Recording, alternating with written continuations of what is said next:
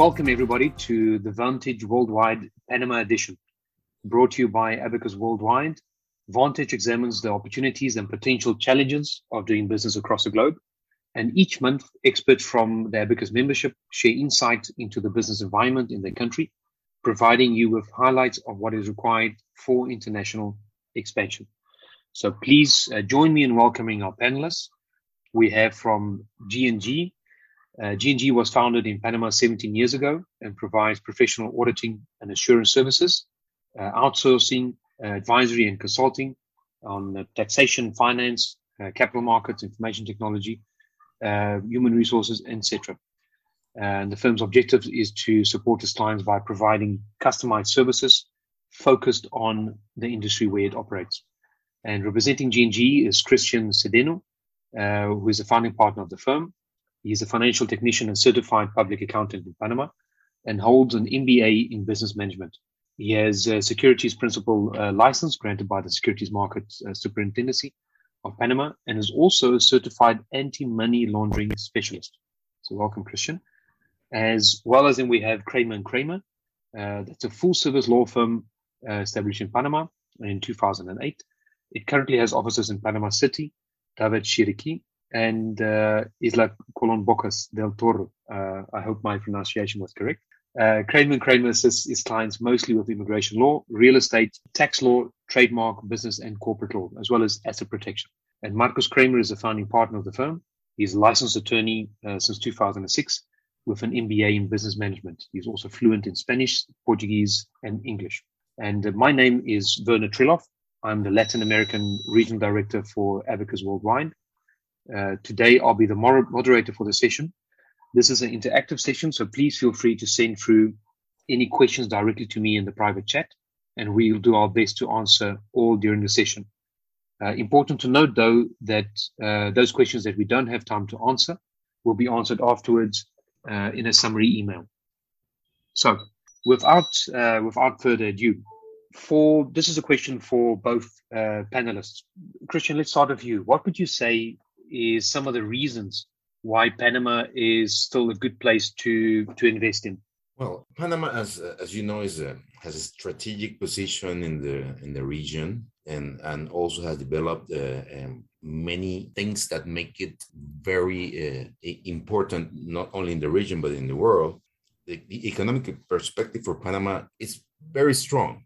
Even with the crisis we are still in for the COVID-19, it's expected to emerge stronger than other countries in Latin America. We've seen like a report from Bank of America and other firms. I think the World Bank has forecasted the GDP for Panama is roughly about growth of about 10% for 2021, if I'm not mistaken. So it's very strong for the region. Yes. The economic perspective for Panama is very strong. Even with the things we're going through, and also you're expected to recover very well and better than other Latin American countries in there. So Panama is the second country in Latin America with the highest economic growth. That, like you said, the World Bank estimates that for 2021 is going to be like 10% growth, recovering from the contraction that we had of 6.8% in 2020. So it's very positive, our forecast. Okay. Also, people tend to have a lot of confidence in Panama because we are a dollarized economy. So people from the region, like Costa Rica, from Nicaragua, El Salvador, they prefer to have the money in Panama, given that we also have a very stable, relatively stable political environment. So they tend to trust in the legal system in Panama better than they do in their own countries. The management of COVID in Panama has been one of the best of the region. Almost 75% of the people are vaccinated. The restrictions are getting loose here in Panama also, and we are reopening very well. So it's a very, very positive difference from other countries in Panama. We're a banking center. We have almost 10 banks, 100 international banks that are based in Panama. It's been for long. We are the largest international banking center in the world, after Switzerland, of course. We have the Panama Canal, and we, as I said before, it also prepares us to be like like we are right now the hub of the Americas, one of the names, because the colon-free zone, the special zones from where there's no tax, and also promotes imports and exports. Okay, our logistics, the Panama Canal is a very important thing that we have there. I believe that creates trust in the system. And Marcos, what would you say? What is your perception of why Panama is still a good place to invest for foreign investors? Thank you, Christian. I would basically say because Panama has it all. Why? Investors usually, investors or companies, they look for certain factors to invest in the country.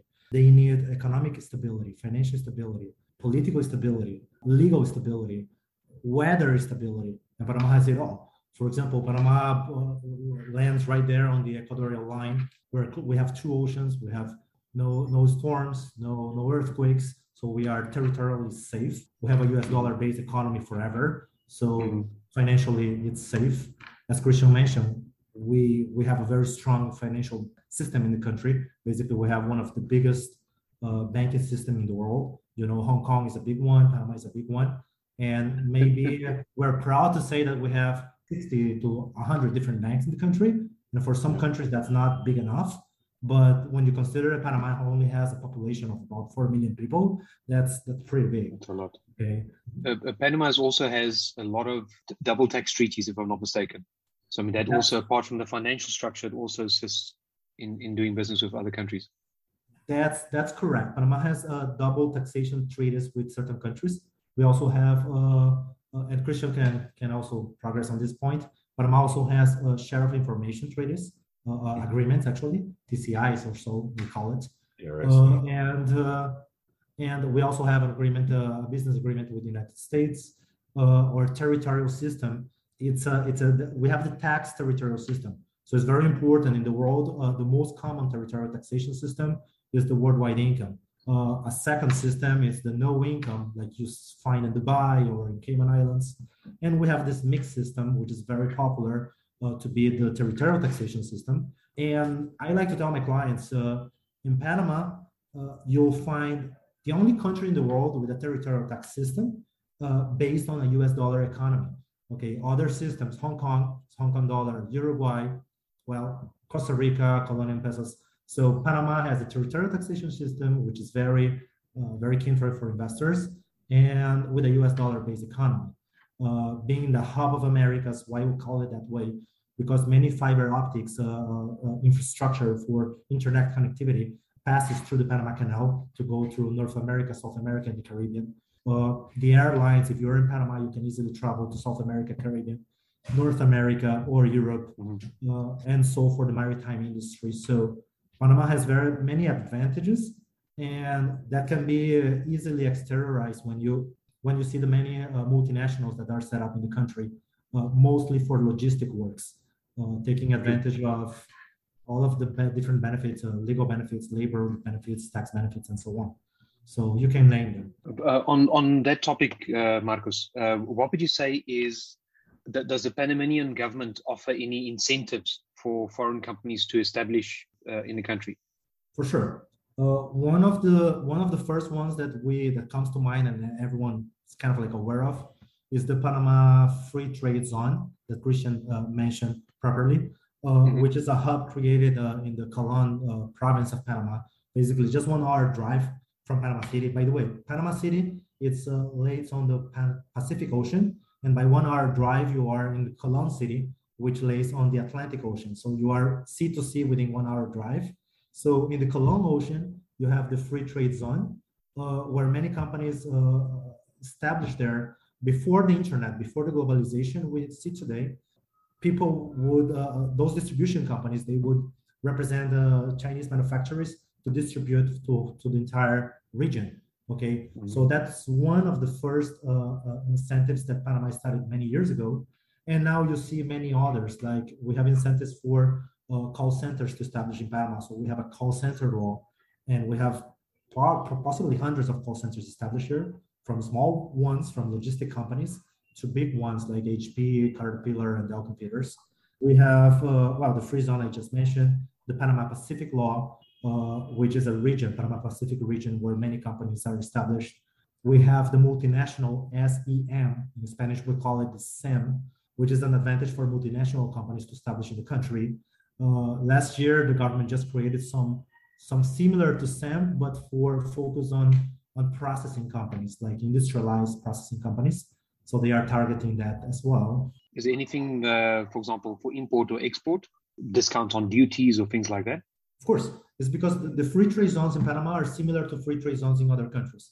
Advantage we have, location. Location is always key. So Panama is in the center of an entire region. In fact, Panama is in the center of the hemisphere of Latin America, right? Mm-hmm. So the free trade zone areas, basically you are allowed to establish companies here legally, quickly, inexpensively, and import your products on a free tax zone. So you pay no taxes to keep your products here, and then you can do all of the logistics from this area to cover the entire region, basically.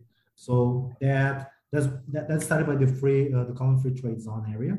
But on the Panama Pacific, we have the same. On the processing, we have now 4 manufacturing companies, and we also have a law that just came up to mind that it just allows you to replicate the free trade zone area anywhere in the country. So under this other law, you could just, as long as you comply with certain requirements of putting a specific area, size, all fence with security and so on, you are with the inspectors from the government, you are able to establish a free zone in any area of the country. And we've seen that developing by the Parque del Este, Costa del Este Financial Park or Industrial Park, and some others in the countryside. That's very interesting. I mean, that is very different to what I'm used to, for example, in the free zones in Uruguay or free zones in other countries where it's very specific place that you need to set up your operation. So that's very interesting. Christian, what would you say is the principal sectors and industries of the Panama economy? Basically, it's the service sector. The service sector is it's like 80% of the GDP of Panama, because we almost, I mean, not that we don't do it, but we don't produce many things. Okay, so we produce cement, drinks, textiles, and other things. We manufacture like spare parts for aircrafts. Apart from that, we export bananas, shrimp, sugar, coffee, clothing, but the main economic sector is service sector and banking, commerce. Like we were discussing the column free trade zone, insurance companies. I mean, container port, flagship registry. I mean, legal services, medical and health, and tourism, and that's our main sector. But that's what we do. For interest sake, and that I mean, it's a redundant question with the two of you already speaking very good English, but I imagine that the majority of the population is bilingual, Spanish, English, and maybe some other languages as well. There is a big part of the country. I mean, this is a majority. I cannot say that, but the professional class is bilingual. The professional class, the people that works in the industries of service. I mean, the service industry has to be bilingual, and there's a lot of it because it has to be a lot with us being, occupied, not occupied, but in agreements with the United States for so long. It's so close. I mean, it's as you mentioned, it's a dollar-based economy. Everything else is this long-standing relationship with the US. So and where you are based, I can imagine that linguistic skills makes life a lot easier. Yeah, that's something you don't see in other countries in the region. Other countries in the region, like you see Venezuela, Costa Rica, El Salvador. They're not that. It's not as developed in that sense. The language. Yes, the English. That's right. And Marcos, because this is always a question when people go into a country. What would you say? Can you give us a brief summary of labor legislation? How does the labor laws work in Panama? Panama follows the similar criteria than the Latin American region follows. Why I want to focus on that part? Because we're all from Latin America here, but many of our Abacus members, they are worldwide. And I can say that my experience, our clients from the United States, for example, they get a little bit shocked when they see the labor laws in Latin America. All right, so all of our colleagues from the region, they might have similar experience. First of all, it's very protective of the employees.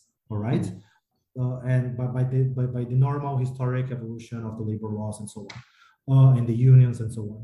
So if you are establishing a company here in Panama, it's very important that you see a few factors. First of all, the wages in Panama, or the salary base is lower than what it is in some certain countries, like in America and Canada and so on.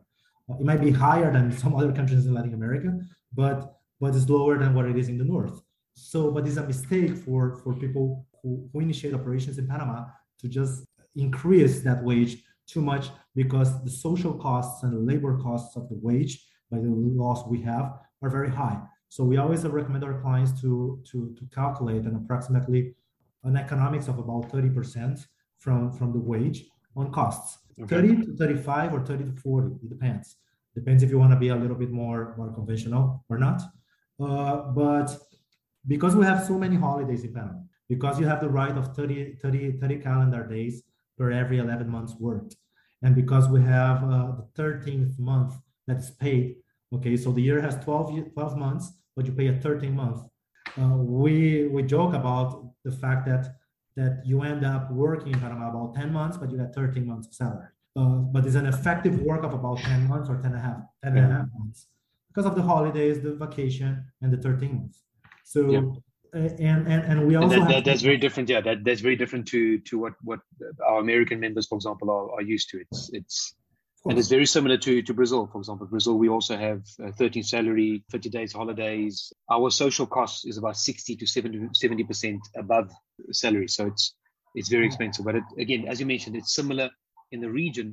A lot of the countries has followed the same line of legislation. Correct. And apart from the benefits that are there, can you, for example, in Brazil, once you have a salary, let's say if someone is earning 5,000 US a month, in Brazil, you cannot lower the salary.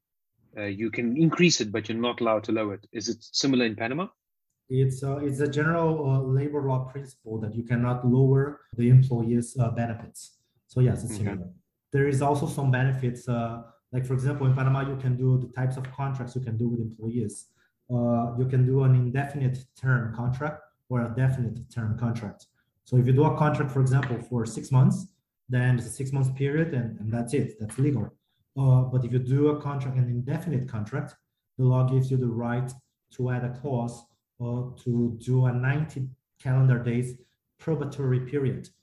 And okay. That's only allowable on indefinite contracts. So that means that within the first 90 days, any party can close a relationship without major consequences other than they acquire labor rights during that time frame.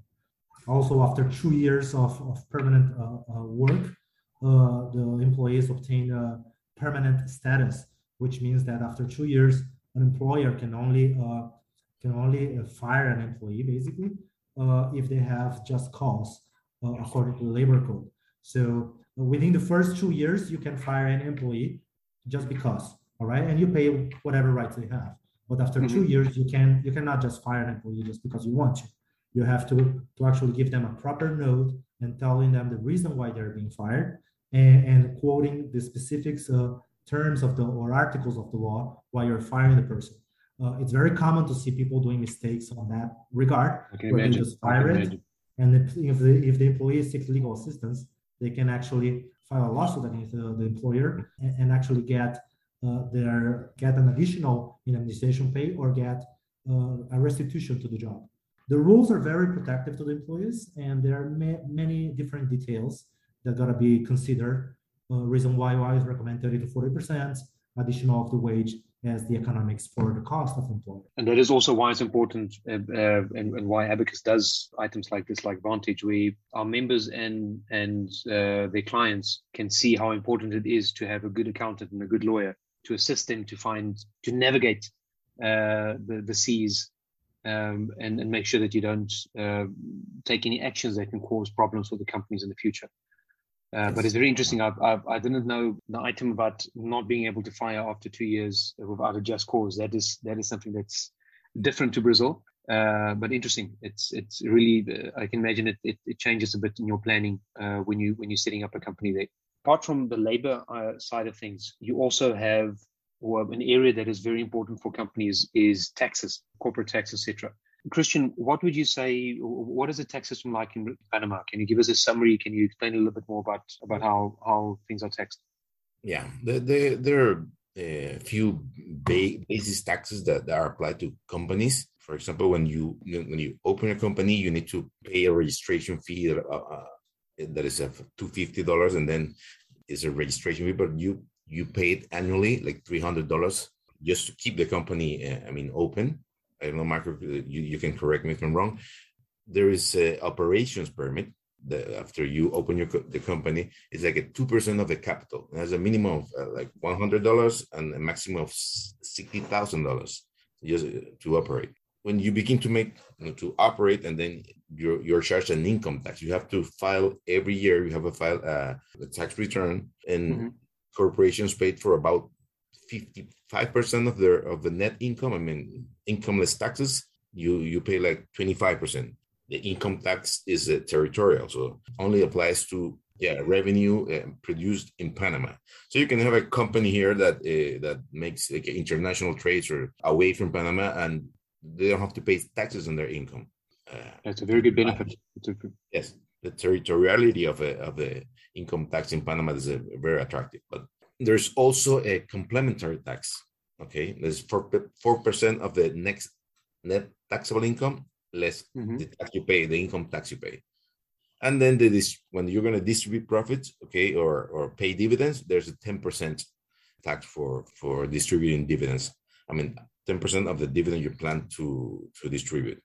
That's basically there are those five types of incomes you need to pay when you have a company. Apart from what Marcos was talking about, the labor costs, social security, you have to pay the educational tax. But those are things related to labor. Well, not actually operation of the company. Just one question on a payroll, individuals. What is the tax rate for an individual person? In Brazil, it goes, for example, from 0 to 27.5%. In Panama, what is the ranges for personal tax? From 0 to like 25%. Yeah, for to 25%. Personal income tax. Yeah. Interesting. If you let me add to that, Christian and Werner. So basically, for individuals, the first $11,000 net income of the year, it's non-taxable, and then from $11,000 to $50,000 a year, it's a 15%, and then above $50,000, it's a 25%. So that's how. That's the top limit then. Yeah. That's correct. Yeah. Individuals. Yeah. And Panama is famous for a number of different things, for the Panama Canal, etc., for the banking institutions, but also there has been some history of financial operations, etc., that were questioned. And with that, I know some procedures and some laws were brought in for anti-money laundering and protection for foreigners that want to operate in and with Panama.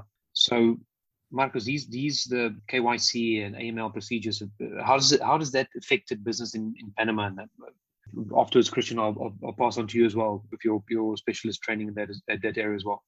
So, I believe from my experience that AML laws in Panama are stricter than many other countries, especially the United States, because we have a very strict, scheme to identify clients.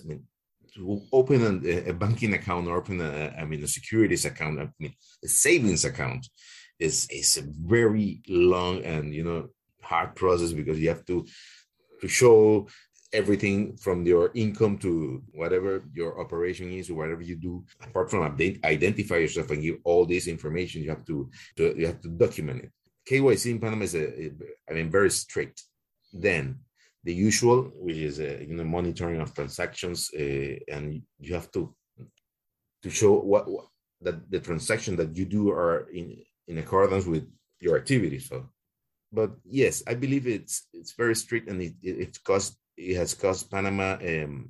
Very hard. It's been very hard for Panama because we've lost business because of it, because it's very strict. One of the strictest. I've worked with companies in United States, in Peru, Costa Rica, El Salvador, Nicaragua, and we have one of the strictest AML laws in the region.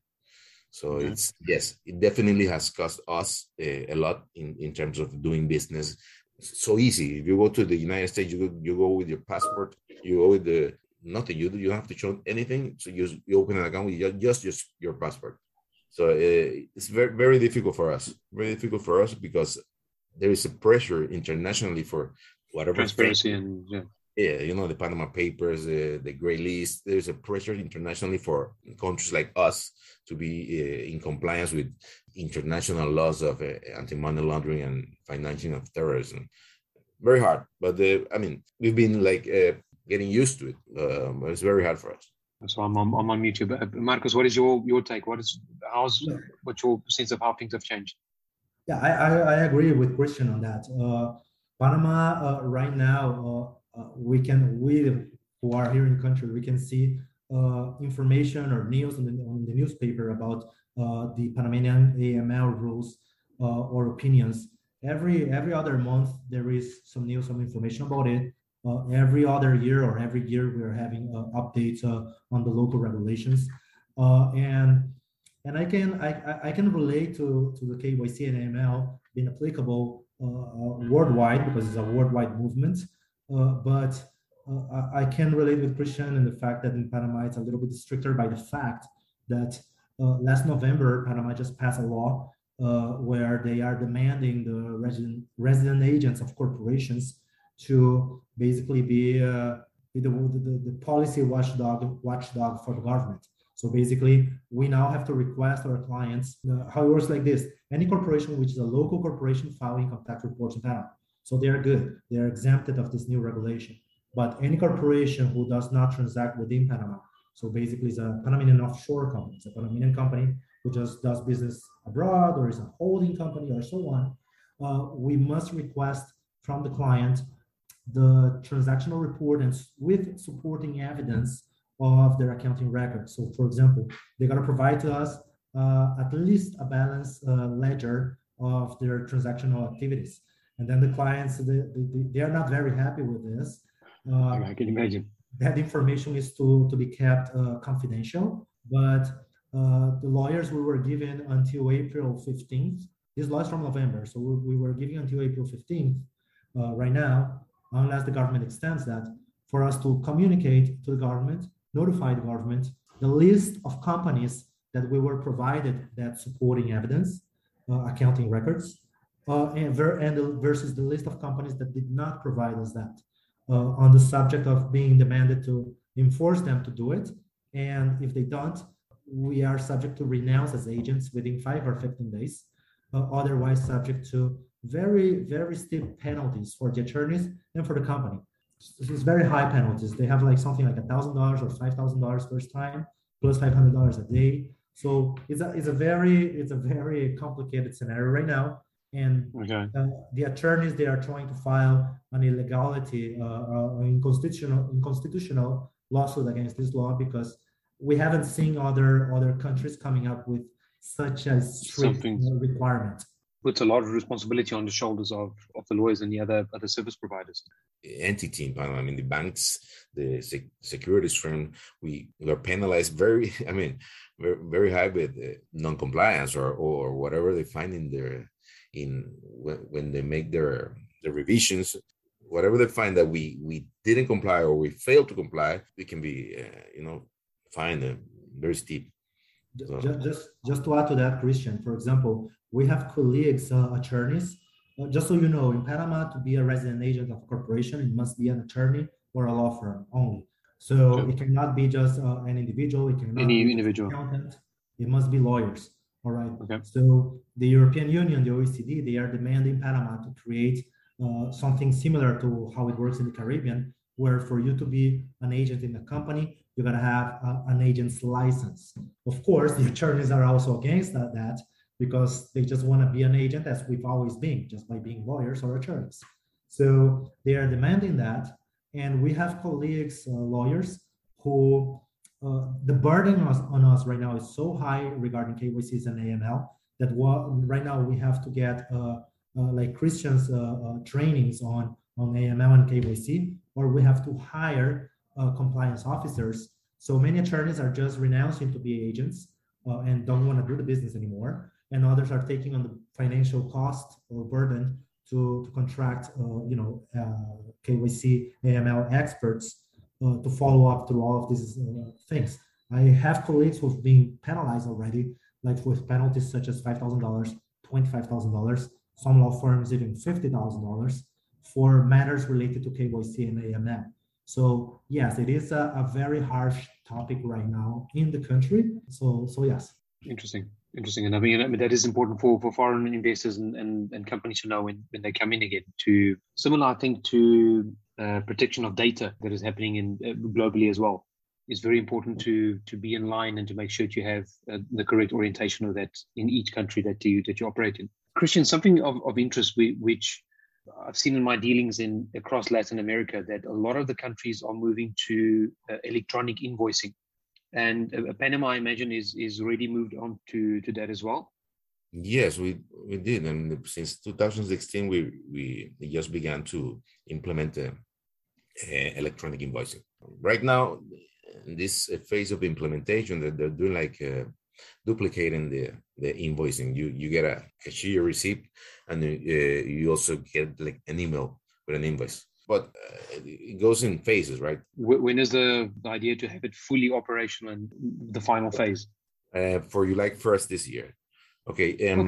They're just regulating it in the financial industry right now. I believe it's not going to be done by July 1st. They're going to have you to issue to make it later.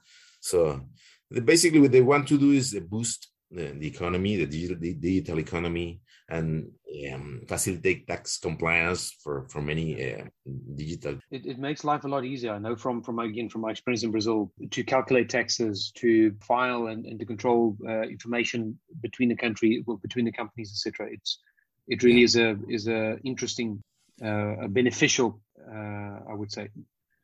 Yes, I believe so. And Marcos, one final question, and then we can go over to, I see we've received a couple of questions from our participants. So Marcus, one final question for you, and then we go over to the questions that I received. How is arbitrage regulated in Panama? And it's something that people normally use? Okay, interesting. Yes, it is.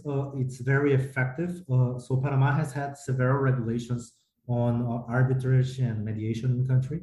The most common right one uses the arbitration center by the Chamber of Commerce, Agriculture and Industries of Panama, and we recommend clients to opt for the two options. Either when you're doing a contract, you can select by getting the regular jurisdiction in court, or by selecting the arbitration clauses.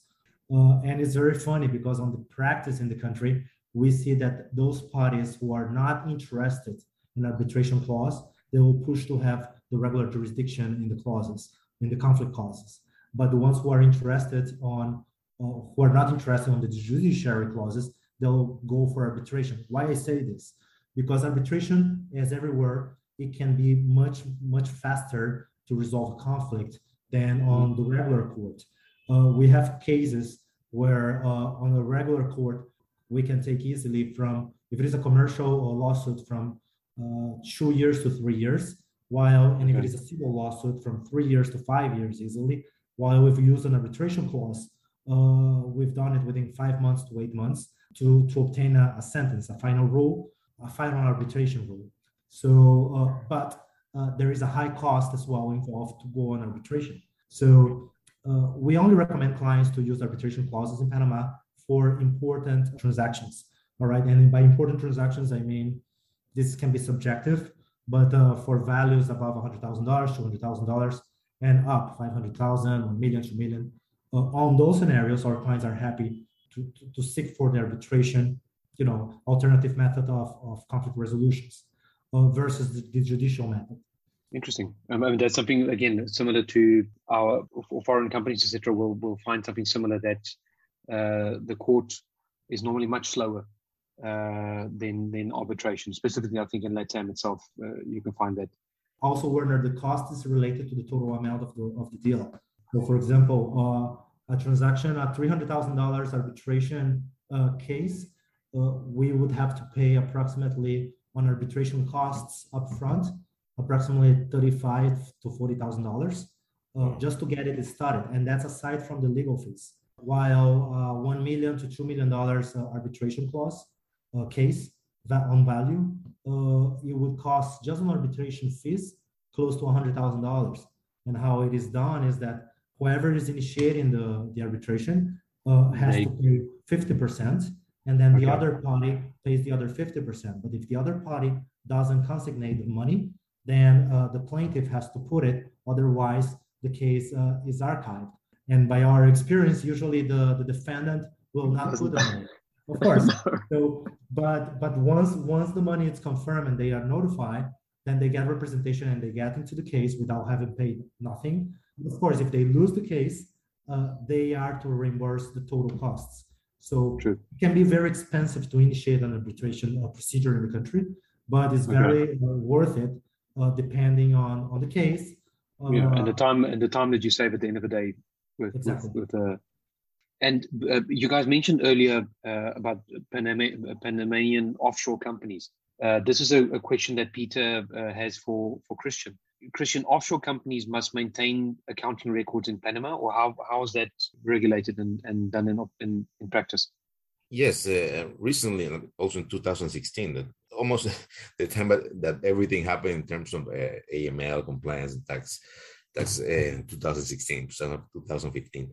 So yes, the short question is yes, they must keep accounting records and financial statements, accounting record for 5 years at least. It was implemented into law. I mean, they do have to right now. And before then, it wasn't regulated by law. Now, for instance, 2016, you must have it. You didn't have to have any accounting records. And just for interest sake, in order for companies to be audited, is there any regulation that they need to be specific size, or what is the rules for companies to have a statutory audit on a yearly basis? So, for example, in Brazil, companies that has a revenue of, let's say, 100 million, they need to be audited on a yearly basis. Companies that has a small operation or that has a certain structure, they don't need to be audited. So they can have their accountings, but it doesn't need to be reviewed by an auditor, like G&G, for example. In Panama, is a specific requirements or minimum requirements for firms to be audited? It is the custom, to be audited once a year, but you don't have to. You don't have to be audited because it works and is beneficial for companies to be audited and have audited financial statements when they're going to apply for credits with the financial institutions. But what is required in Panama for the companies that are regulated? The entities that are regulated, when I say regulated, banks, securities companies, issuers of any financial instrument in the Panama Stock Exchange, they do have to be audited every year, depending on their fiscal year end. But no, there's no requirement for companies to be audited. And a question from Susan to Marcos. Is there any specific legal framework for digital currencies and blockchain that is also something that is now much more in the news and in our daily lives? That's a great question. Well, Panama financial system, it's very conventional, all right, for the reasons that we spoke previously, that we have a big banking system here. So in a small country, so it's very much monopolized. Why I say this? Because for that very reason, Panama doesn't still have even neobank laws or regulations for neobanks or for payment processors. Okay, like you do have in Brazil, you have in England, you have in many countries. Panama, it's backlogged on that area, and then the same for digital currencies and tokens. What happens is that since 2008 or 2009, there has been projects in the Congress to approve legislation related to neobanks or payment processors, okay, like PayPal and so on. But they haven't passed because it wasn't of the interest of the local banking monopolized system to allow for that, okay? Mm-hmm. So I focus on this always because now we have the whole crypto movement worldwide.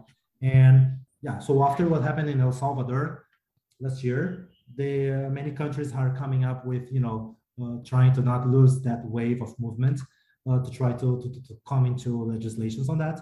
And Panama is not behind on that. So right now in the Congress, we have approximately 5 different bills, projects, and out of the 5, 2 are being revised by the subcommission on debate. But what they're trying to do is put them together, all of those ideas together, to try to regulate crypto exchanges, tokens, coins, for digital currencies, payment processors, neobanks, all of that together. We don't know what's gonna come out from that, but I do personally expect us to have some approval or something by the end of the year. It's an expectation I have. In fact, our president was talking about it a few days ago on national TV. But no, Panama still don't have it yet. It is a jurisdiction that, because of the deregulation we have, or the non-regulation we have, we've seen many crypto investors or many crypto businesses taking advantage of the legal infrastructure of Panama, or the legal structures, to set up businesses, to set up exchanges, and so on. Which, by the way, the new legislations on projects right now, they also are trying to tax the crypto business. So crypto transactions, so it's all of that taxation of the digital era. That's very important for them. They even had on that like an option, a proposal to tax it by 30% crypto mining companies to come to the country, which is nonsense. They got to understand the business and make taxation laws, crypto laws, that goes along with that. But exactly. Panama has very much opportunity to be a leader on this area, as long as they work hard on that, because of all of the infrastructure Panama has for that. Right now, no regulations yet. Okay. Interesting. That has brought us to the end of our call today. We want to thank you again to our panel, and thank you as well to our audience for joining us today. This has been a Vantage Worldwide Panama edition, brought to you by Abacus Worldwide. And please don't forget to find other episodes in the series on your favorite podcast app. And we're looking forward to seeing you again at our next edition. Thank you, everybody, and have a wonderful day. Thank you all. Thank you.